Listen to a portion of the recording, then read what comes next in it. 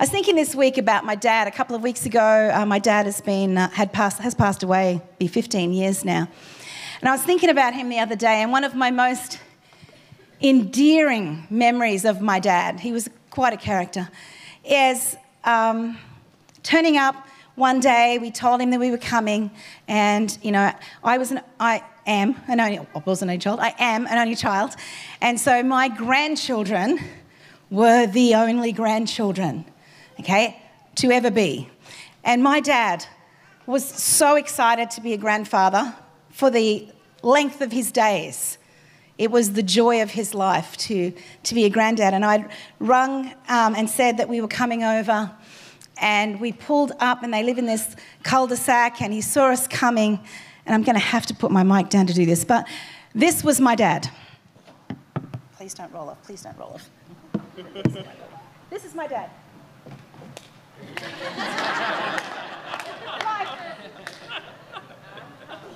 I know, it's a little worrying. It's not your common stance.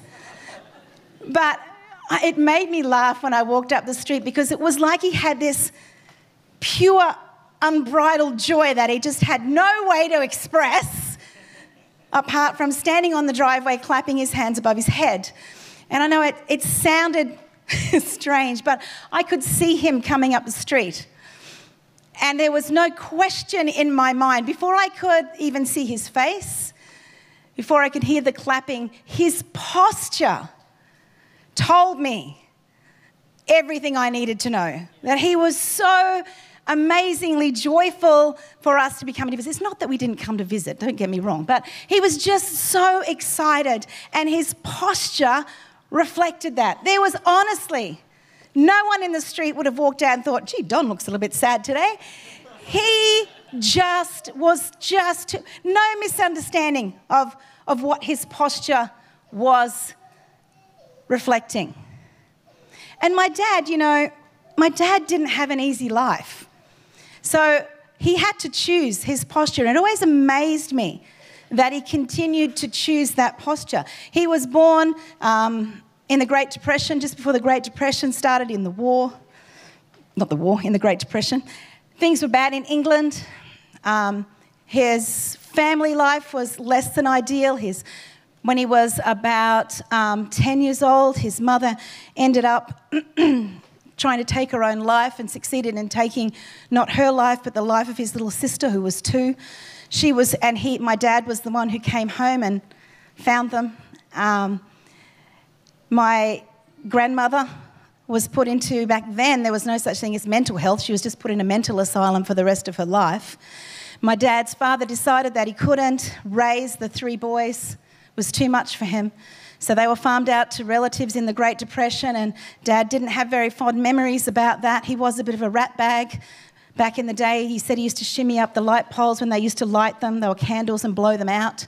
So he was a rat bag, but he didn't have very fond memories. He felt that, and, you know, I look at it now as an adult, and I think it was the Great Depression. His aunts probably didn't have enough to feed their own families, let alone having another 3 mouths to feed. He left, he joined the Navy during the war, left England, was on an aircraft carrier for a few years, had some horrendous stories about that. When he got back to England, he decided that he would be a 10-pound pom, paid £10 for his voyage, came to Australia, knew no one, met my mum, got married. That should have been the good part, right? Then they discovered that, after many attempts, that they couldn't have children.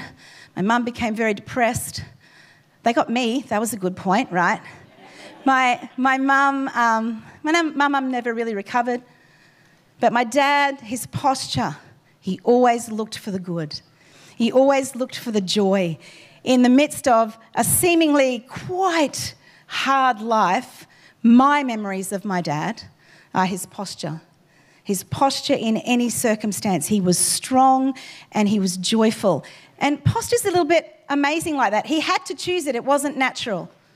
He had to choose it. And I guess I didn't realise as a young person that he was doing that. I just thought he was a happy person. But I realise now that he had to choose his posture. And he did.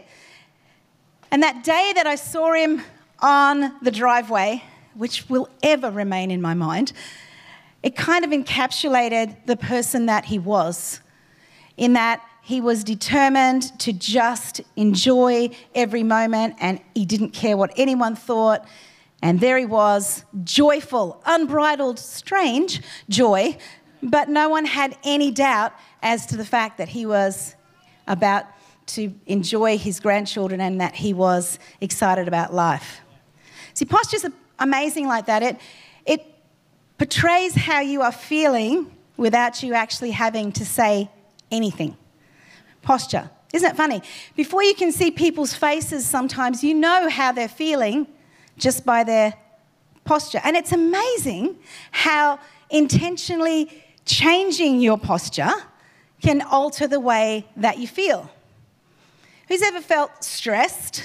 You get stressed and everything gets tight, you know, and you kind of, your shoulders kind of sink down and you get kind of, and then you stop, or someone reminds you, if you have a husband like mine, someone reminds you to stop, take a deep breath, shoulders back, head up, and immediately, without anything changing, you feel different.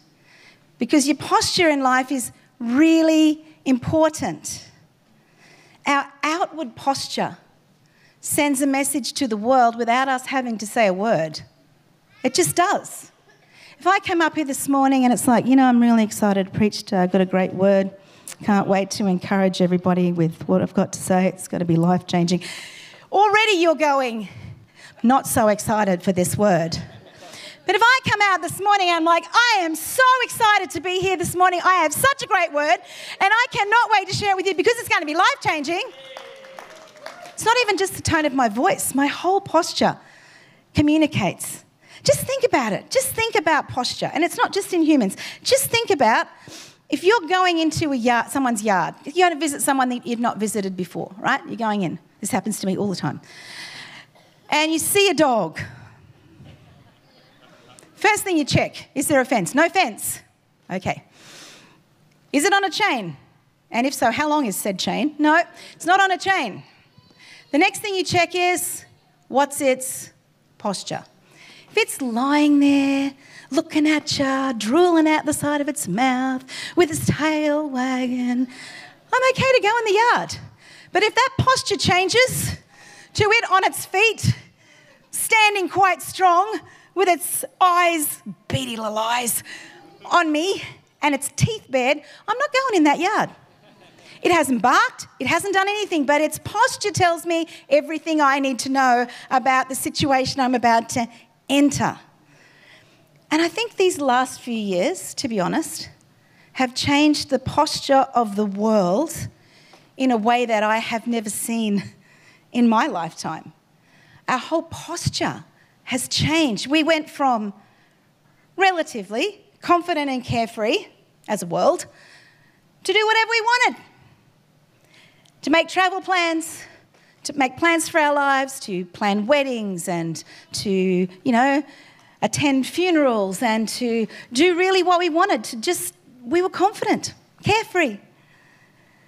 To now, you know, and I think there's still a little bit of residual there where we're not overly confident to make plans to leave the house, and every time we do, we check the news to see where the next part of the strain is at and what is happening. And, you know, if you want to travel, it's a whole lot more complicated now with what you need to do, and it depends on what country you're going to. And our posture became a little bit tentative at best, didn't it?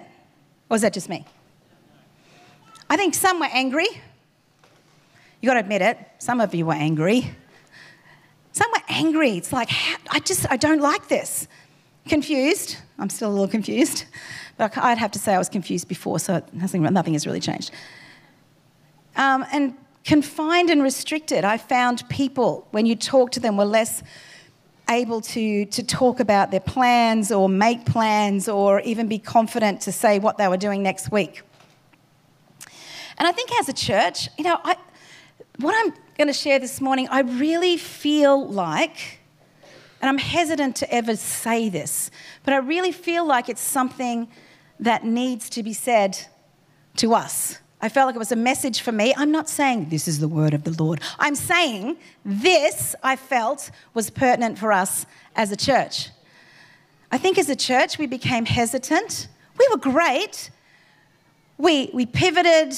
we made changes, we adapted, we did all that we could do to keep community going and to keep a joyous and positive attitude. But I think that as time wore on, as a church, not just our church, the church, we got a little bit more humbled because, it's kind of like, okay, I thought this would be over. It's hard sometimes to keep a posture of faith when something is long term. It's hard. We became definitely more beseeching, oh God, when is this going to ever end? Please, Lord, can you please finish this up? Prayerful. Because we felt we didn't have the answers to the complexities of life. Did anyone feel like that? Where is God in all of this? Where is he? But whenever we get to that point, I think we've got to remind ourselves, I might not have the answers, but I actually know someone who does. And even if he hasn't chosen to reveal said answers to me, which would have been very helpful, it still gives me confidence that if I know someone who does know the answers and the way forward, then my posture can remain confident. I think of Moses, think of Moses in that scene in the Old Testament where they're going to battle and all Moses has to do is stand with his arms raised and they will win the battle. And I think this is pertinent because we can look at it and think, poor old Moses, someone brought him a stool, he sat down, got a bit tired, he was old. All he had to do was keep his hands raised, a posture of strength, a posture of faith, a posture of victory. But he got tired and his hands started to sink. And as his hands started to sink, the battle started to change. And so what happened? He had two young men come alongside and hold his hands in the air so that he could remain in a posture of faith. And I think, what a picture for the church. What a picture for the church. I know people in this room who have had long-term circumstances that have been debilitating, disappointing, and just downright hard. And we can go, have a posture of faith. And they can. But as time goes on, it's harder to keep your hands in the air because you get tired. And as a church and as a community, we come alongside, just like we did praying before, and we hold people's hands up so that they can keep that posture. And I think sometimes as a church, we can struggle with that humility thing. Well, I don't want to be too bold. I just don't want to be too bold. Bible says I should be humble. Can I just address that just for a moment? There is nothing wrong with the posture of humility. I was at a conference just recently where this word actually started to percolate in my heart. And we were, it was beautiful. We were in this beautiful moment of praise. And I looked around and some people were like this. And this beautiful young girl that I know, she was kind of all scrunched over, looking very humble. And it came to my mind, was like, no, this is not a time for that. This is a time for this. God wants to change our posture, church. He wants to change our posture. We've gone through a tough season. Some of us are tired. Some of us are still in seasons in our personal lives where things are not looking like they should. Some people lost businesses, jobs, careers. And then add to that our own personal issues of health, of finance. And we can get a little tired. And I feel like God wants to say to us today, it is time to change your posture. It is time to change your posture. There is nothing wrong with a posture of humility as long as you understand what that is. Because we can feel like humility is making ourselves small and not, like insignificant. And this is really humble. And it's not about me. It's all about Jesus. Well, it is all about Jesus. That's true. But humility, by dictionary definition, is a freedom from pride or arrogance. It's nothing about making yourself, belittling yourself to make someone else bigger. Humility shouldn't be confused with low self-esteem. That's not humility. Timidity, feelings of inferiority or self-degradation, while being humble requires acknowledging our own difficulties, and we all have them, shortcomings and limits, it doesn't mean making a show of them. Humility means living in the truth and just accepting we're not perfect. Well, the truth is, He has done everything that needs to be done for us to live a life that is one of faith and of victory and of purpose. He's already done it. He's already done it. Contemporary psychology uses the term authenticity more than humility. I like that. It means living the truth about oneself, being honest with oneself and others. Humility is a sign of psychological and spiritual maturity. That's just contemporary psychology, people. And of interior freedom. In Christian tradition, humility is about centering our lives on God, understanding that we are not perfect, that we make mistakes, that life can be challenging, but our lives are centered on Him, and therefore our posture can be one of faith, can be one of joy, can be one of healing, can be one of breakthrough, because we understand that our posture reflects Him, not us. Not us. So if our lives are centered on God and not on ourselves, this should give us great hope for not only today, but for the future. It should mean that our confidence is in Him and His ability to not only know the beginning from the end, because He does, but have orchestrated it from the very beginning of time. So we understand that we're in this little blip of time. God went before it, and He goes after it, and our response is to be those people whose posture is, I know Him, I believe Him, and what He says I know to be true. And it's not denying your circumstances by any means, but it's understanding that you can have a position of faith and of confidence no matter what situation you're facing. Revelations 1 verse 8 says, I am the Alpha and the Omega, the beginning and the end, says the Lord God, who is existing forever and who was continually existing in the past and who is to come, the Almighty, the Omnipotent, the ruler of all. I love that, because no matter where you fall in that, it doesn't matter. He is the same. He is able. He is our confidence. He is our strength. And when it takes it off us, it's so much easier to walk through things. I'm not just depending on my wisdom. Thank God for that. I'm not just depending on the wisdom of other people. I'm not just depending on my feelings. I have something that I can depend on that will see me through every situation and circumstance in life. I find, though, it's much easier to tell other people that. You know, it's going to be okay, Sam. He's the same yesterday, today, and tomorrow. You'll be fine. It's easier to say it to other people. When it comes to me, I find it a little bit harder. A little bit harder. It's a little bit harder too when you think about what we've been through. And I hate to revisit this, but there has been an effect from what we've been through over the past 3 years. There has. And it's a little harder to maintain that posture when something we've never seen before, the whole world as we know it, is challenged by a global pandemic that changes everything, affects everyone. I don't think it didn't affect anyone. Brings division, brings conflict, brings confusion, and every time we think we're through it, it's back. You know, we read the newspaper, it's like mask mandate, and I'm like, vaccination number 375, please sign up now. It's like, when will this be over? But can I tell you, He's the same yesterday, today, and forevermore. And if that's the case, then we're okay, people. We kind of feel like this is the worst thing that has ever happened to the world. Well, it isn't. And it probably won't be.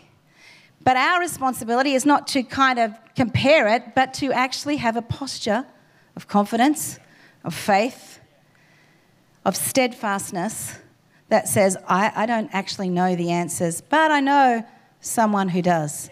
I know the end of the story. You know, I'm really bad with stuff like this. I'm an avid reader. I've read about 21 books in the last month and a half. I love reading. I don't like suspense, which really is difficult because the sort of books that I like to read are suspenseful. So I'm in this paradox all the time. I love crime fiction. Sometimes it gets a bit much for me. So I skip to the end. Make sure everything's okay. I don't need to know what happened. I just need to know everything's okay. And then I come back. I do it with movies too. We'll watch them. I get to a point where I have to leave the room because it's too suspenseful. And then I come back in and I say to Chris, is everything okay? And he's like, yes. And I'm like, good, I can watch the rest of it now. I just need that little assurance, you know? That's why I need God. 1 Corinthians 10, verse 13 says this. We all experience times of testing, which is normal for every human being. Did you get that? Normal. It's normal. Sometimes as Christians, it's like, things are not happy. What is wrong? God, what are you doing to me? Why am I having this period of testing? Normal for every human being. But God will be faithful to you. God will be faithful to you. Even when you can't see it, even when you can't feel it, He will still be faithful to you. He will screen and filter the severity, nature, and timing of every test or trial you face so that you can bear it. Have you ever gone, I can't bear this? Well, yeah, you can. I can't bear this. We can. You know, what you're saying is, I don't want to bear this. I don't like this. That's natural, but you can.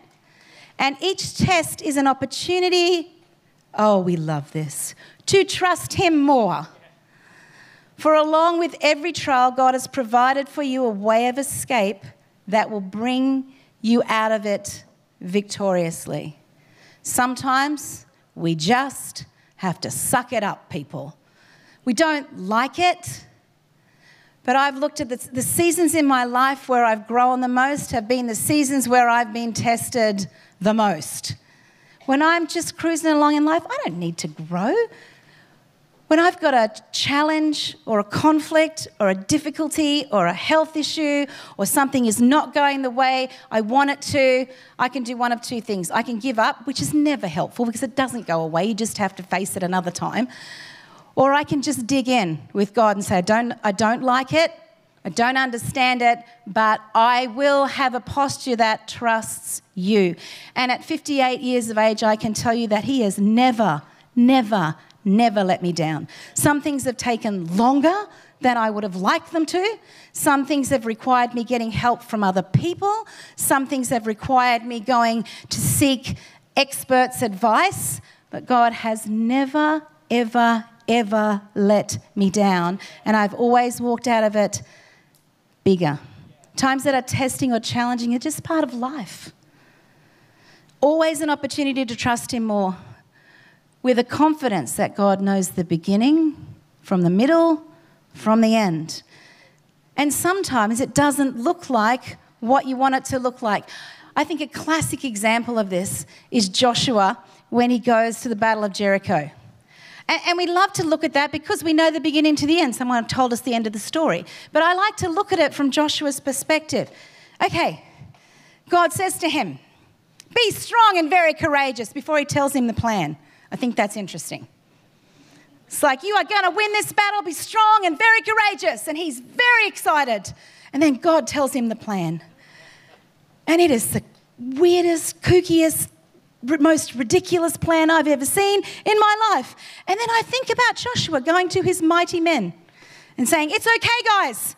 We're going to be strong and very courageous. Here's the plan. He would have had to present that so well. It's like, here's the plan. We're literally going to walk around the city. We're going to let the trumpets play. Well, that's encouraging. And then we're not going to say anything. We're not going to speak a word. We're just going to walk around. And see, because we know the end, we go, well, of course, it worked. But you think about those people. So we're going to walk around this highly fortified city and we're just going to let the trumpets play. Oh, yeah, but it's got a big finish, right? It's got a big finish. On the seventh day, wait for it, we're all going to shout. Excellent. Sounds like a great plan to me. Does that sound like a great plan to you? And I think we kind of look at that city as being, oh, well, everybody would have just been inside. They would have had, armed people. It was a fortress, people. If it's a fortress, there's generally an army. So it was highly fortified. It didn't mean it had thick walls. It meant it was highly fortified. And we're just going to walk around it. Let the trumpets play. March around. That makes it look more like an army. Better than skipping, I guess. And then the last day we're going to shout and the wall's going to fall down. And every man and woman and whoever else was there had to have a posture of faith and a posture of victory. Otherwise, they wouldn't have done it. Otherwise, they wouldn't have done it. He had to maintain a strong and courageous posture, even though the plan sounded unusual in the least.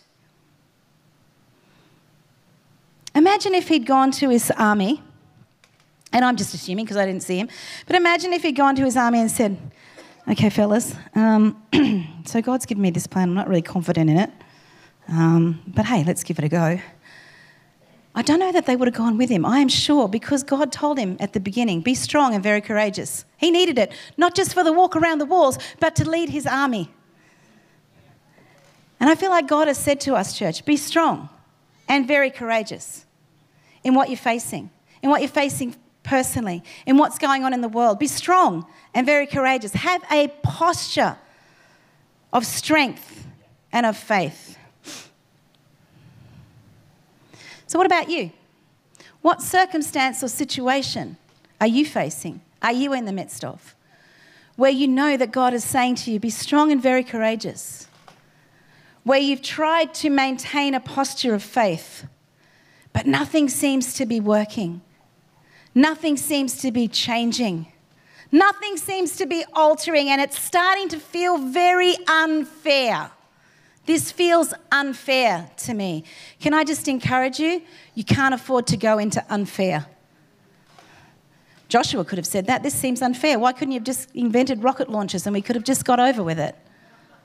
But no, you can't afford that. What are you facing today where you either need someone to come alongside and help you lift your arms, but you know that your posture needs to change?